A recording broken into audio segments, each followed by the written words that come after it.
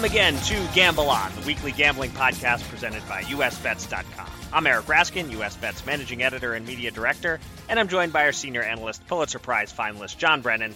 And we are coming to you on a Wednesday instead of our usual Thursday, because Thursday is, of course, Thanksgiving, the day on which we celebrate the greatness of Planes, Trains, and Automobiles, the finest Thanksgiving movie ever made, unless you count the original Rocky, which is to some extent a Thanksgiving movie, but even so, Planes, Trains, and Automobiles is probably better.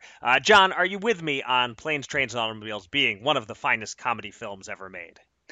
Wow, Eric, and pardon my frog voice, by the way, but, I don't know how many movies we would have in common, but yes, times 1,000 on this one. I mean, Okay. how can you lose with Steve Martin and John Candy for slapstick comedy? What a wonderful ride. I mean, John Candy driving and enjoying the car radio music and then winding up driving the wrong way on a highway. Yep. The rental car lady scene with the F-bombs. Those aren't pillows, one of the all-time great movie lines. Definitely. And then comes that twist toward the end. Not that anyone's not seen it, but maybe they haven't seen it in a long time and they've forgotten how great it is. It's a gutsy twist, and that's because there's just too many cynics in the world, but it really works. Yeah, I'm glad to hear we have this in common. I was watching it on Thanksgiving last year with my kids, their first time seeing it. I hadn't seen it in several years, and my mother-in-law was watching too, and I had forgotten about all the F-bombs in that scene with the lady at the car rental place. So my mother-in-law was shooting daggers at me for exposing my kids to that. So I guess I'll say to the parents out there with youngish kids, if you want to watch this movie on Thanksgiving, maybe seek out the edited for TV version. Mm-hmm. I think that's fair. I guess I could have let you save that for your closing life advice, maybe, but oh well, used it up here. No F-bombs here on Gamble On, though, we promise. And thank you to everyone for joining us for episode number 67 of Gamble On. If you missed any of our previous 66 episodes, they're all available on SoundCloud and on iTunes and the Apple Podcast app. And you can give your thanks for the free entertainment that Gamble On provides by subscribing, rating, and reviewing the podcast. Yes, and I believe one guest out of the 66 used an F-bomb, so you have to listen to all of them to make sure you don't miss it. There But you go. You're not going to hear one today, though, because coming up a little later in the show, we're going to be joined by Jennifer Roberts. Industry insiders know her best as the Associate Director of the UNLV International Center for Gaming Regulation. But now she's about to start a new job as Director of Sports Betting Regulation for the Tennessee Education Lottery. So we're going to pick her brain on what to expect when online sports betting launches in the volunteer state, as well as her decision to make the big move and her industry insights as a legal expert. But first, it's been, sort of, kind of another busy news week in the world of gambling, so let's get to it.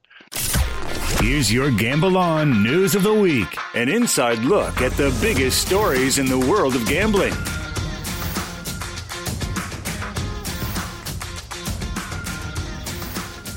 Our first story this week is one that we teased last week, some late-breaking news that we didn't have time to dig into, but this week we do. William Hill is acquiring CG Technology and taking over operations of its 7 Nevada sportsbooks, plus 1 in the Bahamas. The deal is not official yet. It requires regulatory approval, but it's expected to close in the first half of 2020. For William Hill, the rich get richer. The company ran 113 race and sports books in Nevada before this, but most were off the strip. Now it adds the Cosmopolitan, Venetian and Palazzo, Tropicana, and more. But what's good for them might not be great for gamblers, as more consolidation means fewer options, and CG was particularly renowned for its innovative in-game betting markets. Meanwhile, William Hill is growing everywhere, acquiring Caesars sportsbooks in various states as well. As we know, some of the sharp bettors are not big fans of William Hill and accuse the sportsbook of limiting their action, so they'll surely view this news story as a bad thing. How do you see it, John? Yes, I hear from some of those disgruntled fellows as well, Eric. Yeah. Yep. More competition equal better is a pretty well-ingrained American instinct. So concern is duly noted. I've also noted before, though, for the past year in U.S. gaming, if you aren't announcing big deals or getting close to doing that, you're going backwards for sure. So I don't know that William Hill U.S. has to stop here. They may go even further. So. And now I've made some Thanksgiving Eve gamblers sad, so sorry about that. Yeah, I mean, in terms of them going further, we should note that in other William Hill news, the company is entering the Florida market. There's no legal sports betting there yet, but if there should be in the next couple of years, William Hill will have its foot in the door thanks to Casino Miami contracting to have William Hill operate its race book. So Yeah, bettors can gripe about how William Hill interfaces with customers, but it's hard to knock the aggressive business approach. I don't know if, when the dust settles, William Hill will be the leading name in U.S. sports betting, but it's clear that the ambition is there, at least. Yeah, we wondered 6 months ago, their name is not as big, obviously, in the U.S. nationally. Could they hold on against the daily fantasy sports companies and some of the big casino companies and all that? But guess what? They're going for it. They're rolling the dice. Yep, they're making their move. All right, our next story is confirmation of something we believed was coming, and I think we may have talked about it once in the past on the podcast. DraftKings is officially getting the New Hampshire sports betting contract. It's not quite a monopoly because there will also be a New Hampshire lottery product operated by Intralot, but otherwise it's only DraftKings. 13 companies submitted proposals to operate in the state, and DraftKings was selected, allowing DK to operate 4 to 10 retail sportsbooks in the state, in addition to offering the mobile DK Sportsbook product. New Hampshire reportedly selected DraftKings because its proposal offered the highest revenue cut to the state and because it had the fastest implementation timeline. And the word is that DK expects to be operational before the Super Bowl. So, John, we don't quite have a monopoly here, but we have something close. What do you think of the way this is shaking down? And overall, how disappointed should New Englanders be with the mobile sports betting options they're getting so far in New Hampshire and Rhode Island? Well, I should mention that the Intralot product will be just like parlays for casual players who already use their online lottery games in New Hampshire. So it's sort of a fun type thing. Maybe you give it as a gift or whatever. So that monopoly word is close enough, I would say. No in-game betting at the retail sports books either, by the way. It's a little bit of a quirk. No betting on in-state college events, which, no offense. Wait, is Dartmouth in New Hampshire? I don't know.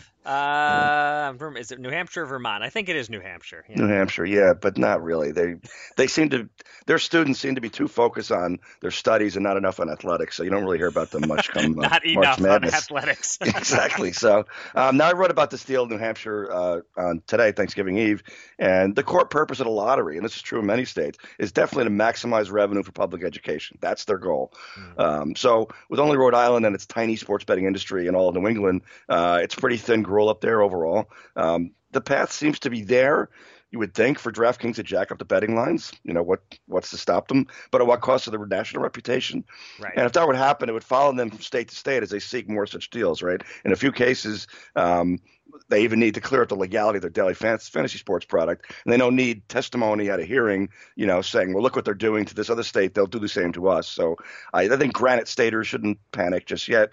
And residents who don't like sports should root like heck for the Patriots to not cover in the Super Bowl this time. So New Hampshire can avoid the bath that Rhode Island took a year ago.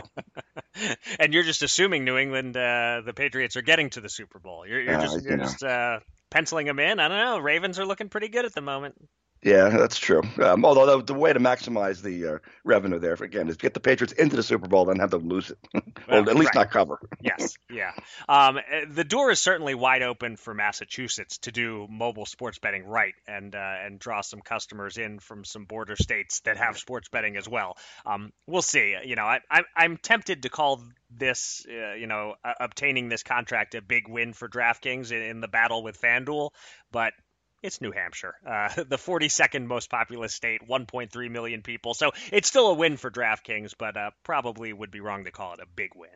And don't forget they're based in Massachusetts, so that state's going to be a big issue for them too. Right. All right, lastly, it wouldn't be a news week on the podcast without an October sports betting revenue report. This time, it's Nevada's numbers in the spotlight, and as expected, the Silver State beat New Jersey in handle with $543.4 million, down a tiny bit from September's $546.3 million, but still about $55 million ahead of Jersey. Football accounted for 65% of the handle, and baseball did well also, up 11.6% year over year for October, thanks in part to Mattress Mac and his Astros bets. So now we've had New Jersey, Pennsylvania, Indiana, Iowa, and Nevada in the last few weeks. Any specific thoughts on Nevada or general thoughts on the October sports betting growth all over the country?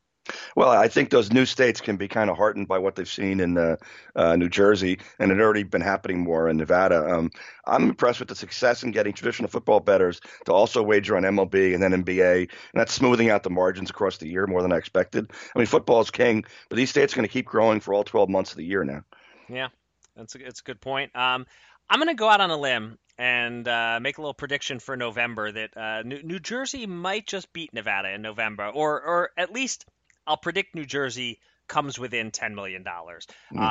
We all know Nevada's winning these months because people like to do the football Saturday and Sunday in person at the casino sports books, and that there isn't the same in-person event draw in Jersey. 85% of betting is done in New Jersey via mobile.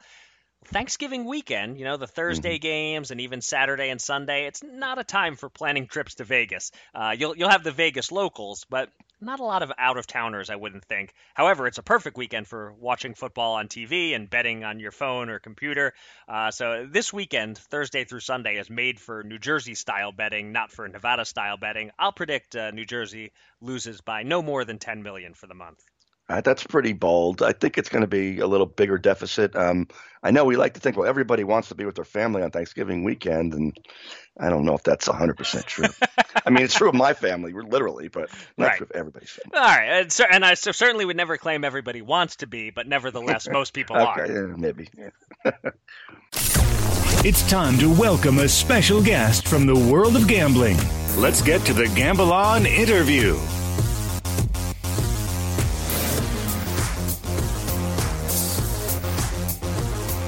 Jennifer Roberts has practiced gaming law in Nevada since 2003, has been an adjunct professor of gaming law at multiple schools, and was, until just about this very moment, the associate director of the UNLV International Center for Gaming Regulation. But in a few days, she'll be starting a new job as the director of sports betting regulation for the Tennessee Education Lottery, just as Tennessee prepares to launch legal online sports betting. You might know her on Twitter as @JRoVegas. I have no idea if she's going to change the handle to @JRoNashville, but I guess she can let us know as we welcome her now to Gamble On. Jennifer, thanks for joining us. Thanks for having me. Hello, everyone. So will the Twitter handle be changing, or are you holding on to that? Yeah, I'll hold on to it for now, but JRO Nashville soon to come. Okay. So congratulations on the new job. This is a very exciting opportunity. Walk us through your decision a little bit in terms of how easy or difficult it was to make this move, and what led you to decide to take the position in Tennessee.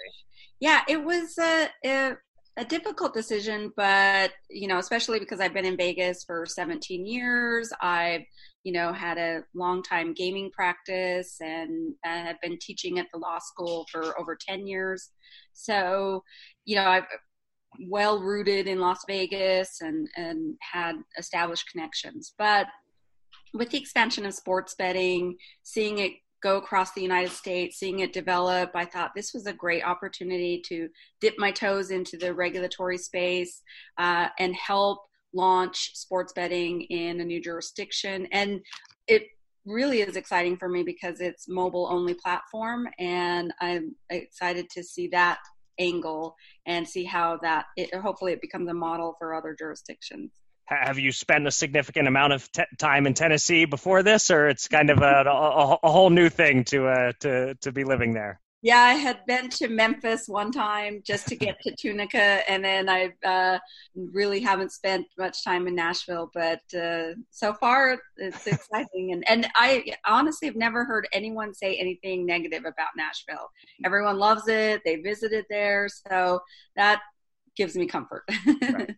Yeah, Jennifer, one thing that surprised a lot of people when I talk to them is that my job has not changed that much, going from the newspaper industry to being a senior analyst at usbets.com. Pretty much the same concept. But I wonder, this job seemed a lot different. So how similar will this job be for you, or will it be a completely new world for you? Yeah, it's new in that I went from the advisory space to the academic space, and now the regulatory space. So kind of seeing the government side of things. But it's also not new because when I represented clients before the Nevada Gaming Control Board and Commission, I saw and was exposed to all levels of regulation, from pre-licensing process to, hopefully not too much enforcement to audit. So I was exposed to the regulatory process from the representative of a licensee perspective.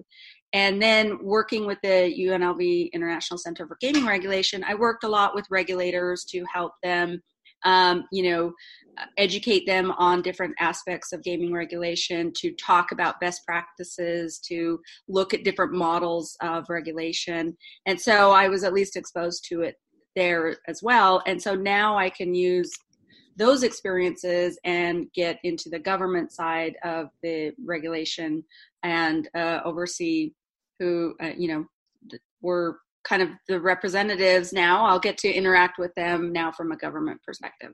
Right. You mentioned when I asked you the first question that about the mobile-only angle and how exciting that is. This Tennessee model without casinos, without land-based sports betting, how common do you expect that to be? Will other states follow? And what's the pressure like on Tennessee to get it right and prove that this can work, that it can be good for the state, the people, and the operators? Right. Well, I mean, we've seen such a development of mobile sports betting anyway. I mean, New Jersey has 80% of their bets placed online.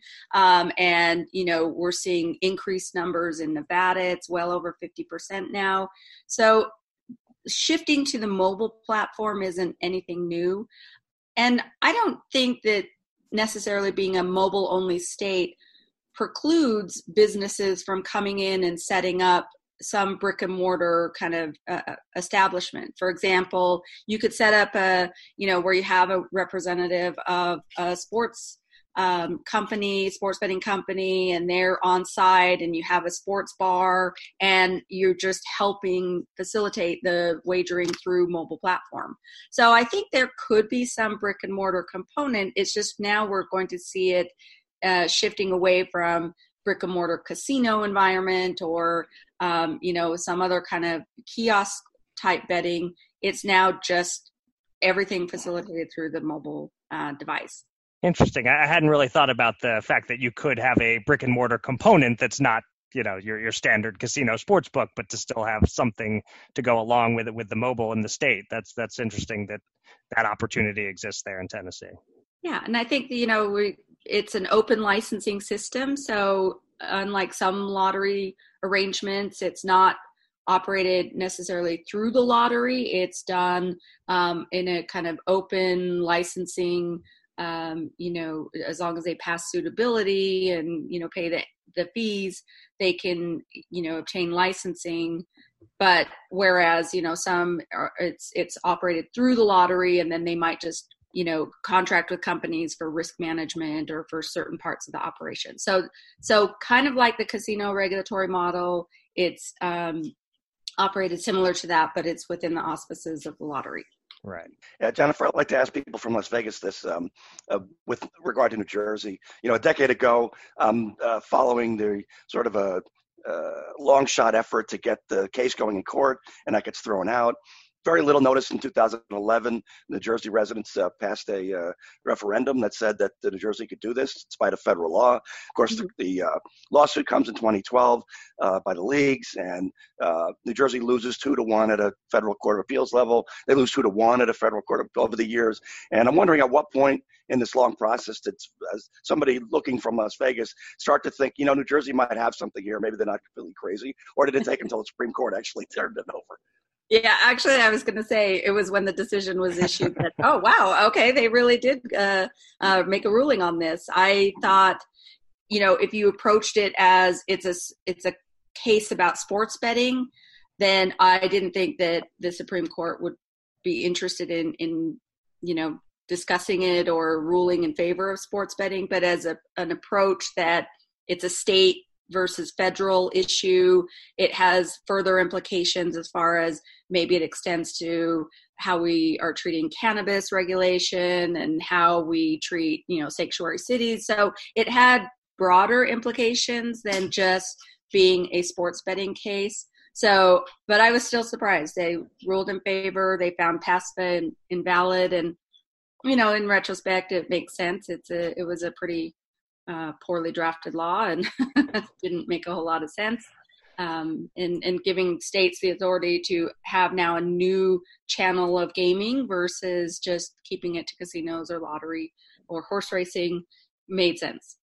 Yeah, I was sort of betting on inertia myself, so I would have lost if that was available at my local sports book, because I thought that clearly the law was flawed, and all 9 justices agreed there was something wrong with this. So that I thought was clear over the years. But yeah, the chances of the Supreme Court taking a case, and as you say, on the surface, who cares about sports betting? Grand scheme of things, we have bigger things to worry about, obviously. But yes, from the constitutional standpoint, it was a unique case. The leagues getting this private organizations getting this power to file lawsuits and everything. It never happened before or since, and right. So I was still surprised myself.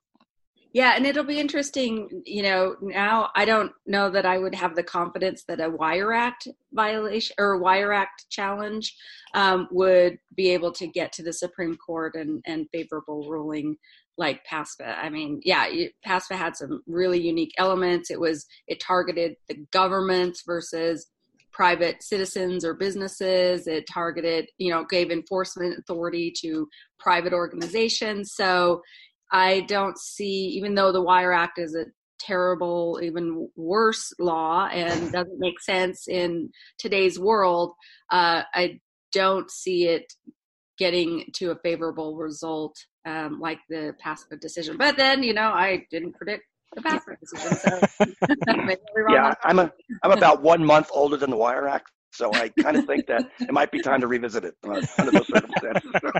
I always say, how do you play roulette, across state lines with the interpretation that it applies to all forms of gambling, so it just doesn't make sense at all. Right. Well, this is great. It's good to have your legal expertise to help understand some of this stuff that I know a lot of it goes over my head, but it's great to get your input on it, Jennifer. And it's been a pleasure talking to you. Thanks so much for coming on the podcast, and of course, best of luck with the move and with the new job. Thank you, and come visit me in Nashville and have some barbecue. So excellent. Thank you. Thank you. Thanks, Jennifer. 2 men, $10,000. Will they run it up or blow it all? It's time to check in on the Gamble On bankroll.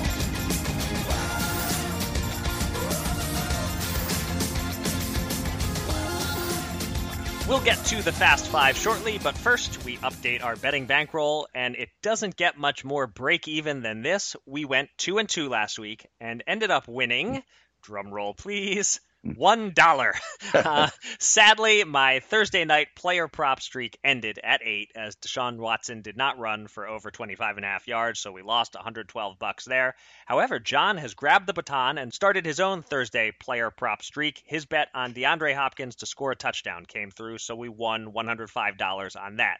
John didn't do quite as well with his golf bet. Billy Horschel didn't make the cut. That's another $112 loss. But my 3-team teaser delivered for us, not with much room to spare, mind you. We had the Cowboys tease to plus 13.5. That was pretty safe. We had the Saints tease to minus 1.5. That got real close, but we pulled it out. And we had the Dolphins teased up to plus 18, and we needed every last point of it as they rallied to lose by 17. Fitzmagic. Yep, indeed. So we won $120 on that. That's $225 in wins for the week and $224 in losses, a net gain of $1. I want to go over the status of our various NFL futures bets, but first, anything to comment on regarding last week's bets, John? I just want to say Hopkins scored twice, so I feel even better about that pick. Yeah, unfortunately, we don't get paid twice on it, but still, it's a win that you can feel you definitely were on the right side of it, and it wasn't just some kind of lucky, fluky win. Like I get this week. Yeah. Well, we'll see. We'll take it. A win is a win, right? All right, so let's go through our NFL futures now that every team has had its bye week. We're 11 games down, 5 to go. We have the Colts plus 1,600 to win the Super Bowl for $50. Not great. We have the Bears at plus 2,000 for another $50. Pretty darn awful. We have Washington to win the NFC East at plus 800. And mathematically, they're alive. But, can we put a bullet in that one? Please. Yeah, until it's officially a loser, we can't cross it off. But yeah, that's going to be a $100 loss. In brighter news, we have the Giants under 5.5 wins. They're 2-9. We look great on that one. We have Nick Chubb at plus 2,000 for the rushing title, and this one is exciting. He's 6 yards behind Christian McCaffrey for the league lead, and it doesn't look like the addition of Kareem Hunt has hurt Chubb at all, so we have a real 50-50 chance to win a 20-1 bet. We have Sony Michel under 999.5 yards. He has 600, so he's on pace for 873, so we're pretty good there. We have the under on Dak Prescott passing yards, and he's leading the league. The only thing that can stop him from going over is an injury. But as an Eagles fan, I would never root for such a thing. Oh, never. Yeah. We have a tiny bet on Derek Carr to lead the NFL in passing yards at 50-1. That's not happening. We have the Rams over 10.5 wins. They're 6-5. They need to win out, so that looks bleak. We have the Browns under 9.5 wins. They're 5-6. We're good as long as they don't win out. We have the Jaguars over 8 wins. They're 4-7. So, and we have the Raiders under 6 wins. They're 6-5. We need a miracle just to push. We really stink at over/under win totals, it seems. One last thing to note: we bet on Patrick Mahomes to win the MVP, and he promptly got injured. That's now an extreme long shot. So, John, we have a few bright spots here, but we really need Nick Chubb to come through and save us. Thoughts? We do kind of stink at those, I guess. But I continue to recommend futures, though, because they're season-long bets. Well, most of them, a few of those early ones are not going to last through the whole season. But as long as you make modest wagers, you can afford to lose the whole lot practically. In fact, you could buy futures bets as stocking stuffers or inserts to the bench on the bench, and unless there's some regulation against that, in which case I'm only kidding. That's a fun idea. Give someone a futures bet as a gift. We do. People give lottery tickets. Yeah, why not? Yeah. Makes sense. All right. So again, we won one whole dollar last week. We're now in the black by $290. We still have $2,427 on hold and futures bets, leaving us with $9,863 available to bet this week. And I'm up first. I'll go short and sweet on this one. Bears versus Lions, Thanksgiving Day. Mitchell Trubisky for the Bears. For the Lions, not Stafford, maybe not even Driscoll. XFL blocked them from snapping up Josh Johnson. So it might be Trubisky versus David Blau, if I'm pronouncing that right. I've never heard of the guy before. I'm jumping on the under. The line is 38.5 total points. I'm betting 110 to win 100 on the under. That sounds pretty good. All right, Turkey Day prop it is. Amari Cooper looking to bounce back from getting smoked by the Patriots. So for the Cowboys there, he's not plus 950 on him scoring the first TD of the game. So that's enticing at a mere $20 to win 190. And to score it all, I'm going Cooper at 50 to win 75. Okay. A little double up on the Thursday player props on the same guy. I like it. Let's do a little 2-team NBA moneyline parlay with 2 Wednesday night Thanksgiving Eve games. The 12-4 Raptors are minus 550 at home against the 4-13 Knicks. The 15-2 Lakers are minus 290 on the road versus the 6-11 Pelicans. Parlay the Raptors and Lakers, and it comes to minus 170. That's a pretty good price. I know you don't like parlays, but you can't stop me. I'm risking $170 to win 100. Yeah, I think only load management can beat you there. Last-minute load management might hurt you, but otherwise you'll be fine. My under is similar to yours in a way. Browns and Steelers at 40 points on Sunday, 110 to win 100. Steelers' defense is actually pretty decent, and there's no point in mentioning the rest of these two teams.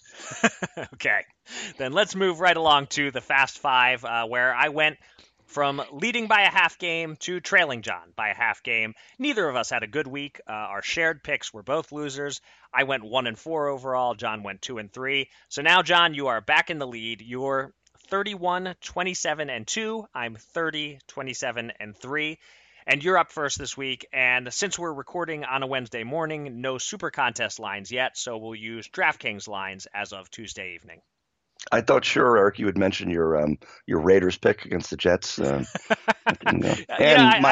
I may get around to that when I make my picks, actually. All right, and my Ravens pick over the Rams, which is pretty good, actually. So I feel like I'm more than a half game ahead. But at any rate, so let's start with the Bills. I'm finally picking the Bills, plus 6.5 at Dallas on Thanksgiving. The Bills aren't 8-3 good, obviously, but their defense is good enough to keep them in this game at least. Then souring the Dolphins, but I'm going back to the well. +9 against the Eagles. I expect the Eagles to send even more players to the IR for eating too much turkey and trimmings, and so they won't be ready Sunday. So I'm hoping on that anyway. Bengals +3.5 over Jets. I had the Bengals winning outright last week, but the Steelers threw me for a loop. They benched quarterback Mason Rudolph for the game, so I settled for a shaky cover. This week, the Bengals finally win. There's no franchise that can't stand prosperity like the Jets.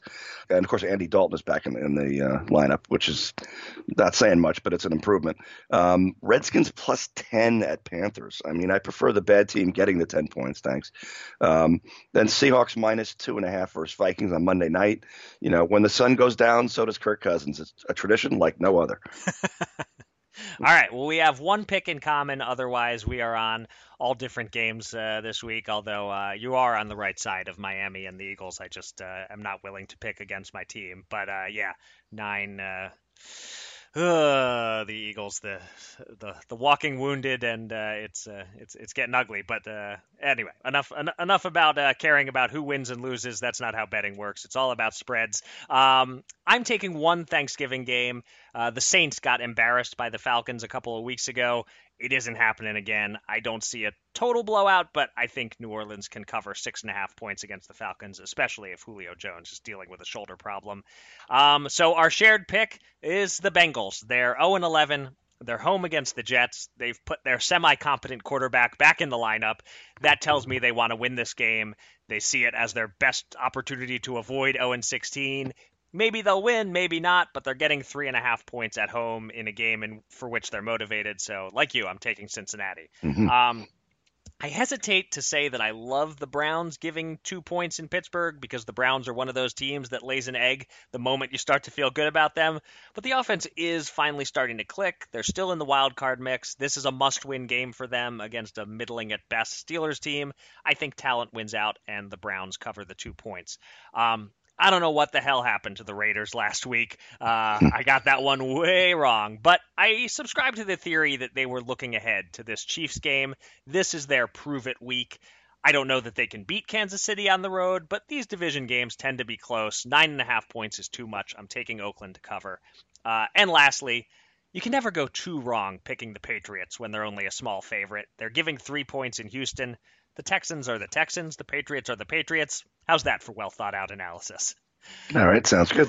All right, well, that'll do it for this Thanksgiving episode of Gamble On. Thanks to everybody out there for listening, and thanks again to our guest, Jennifer Roberts. You can find me on Twitter at Eric Raskin and John at Bergen Brennan, and follow US Bets at US_bets. Go to usbets.com for all the latest news and analysis from the world of gambling, and subscribe to this podcast on SoundCloud or on iTunes or the Apple Podcast app. And with that, John, please take us out.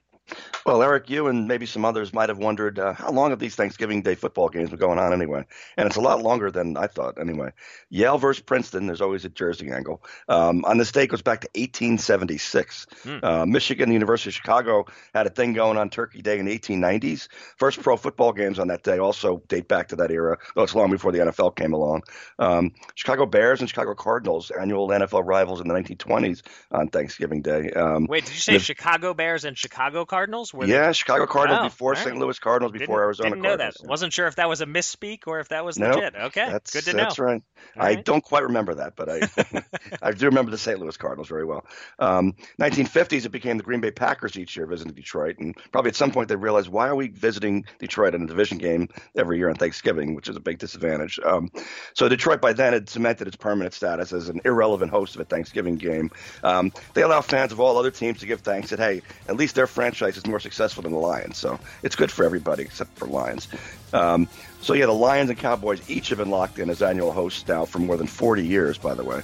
As the Cowboys for the last few decades, they play their annual role of being pretty good, and maybe if you squint and they win, and then they're going to disappoint at some point. So overall, Eric, that's probably more than you wanted to know about Thanksgiving Day football. But with that said, happy Thanksgiving to everybody, and until next time, gamble on.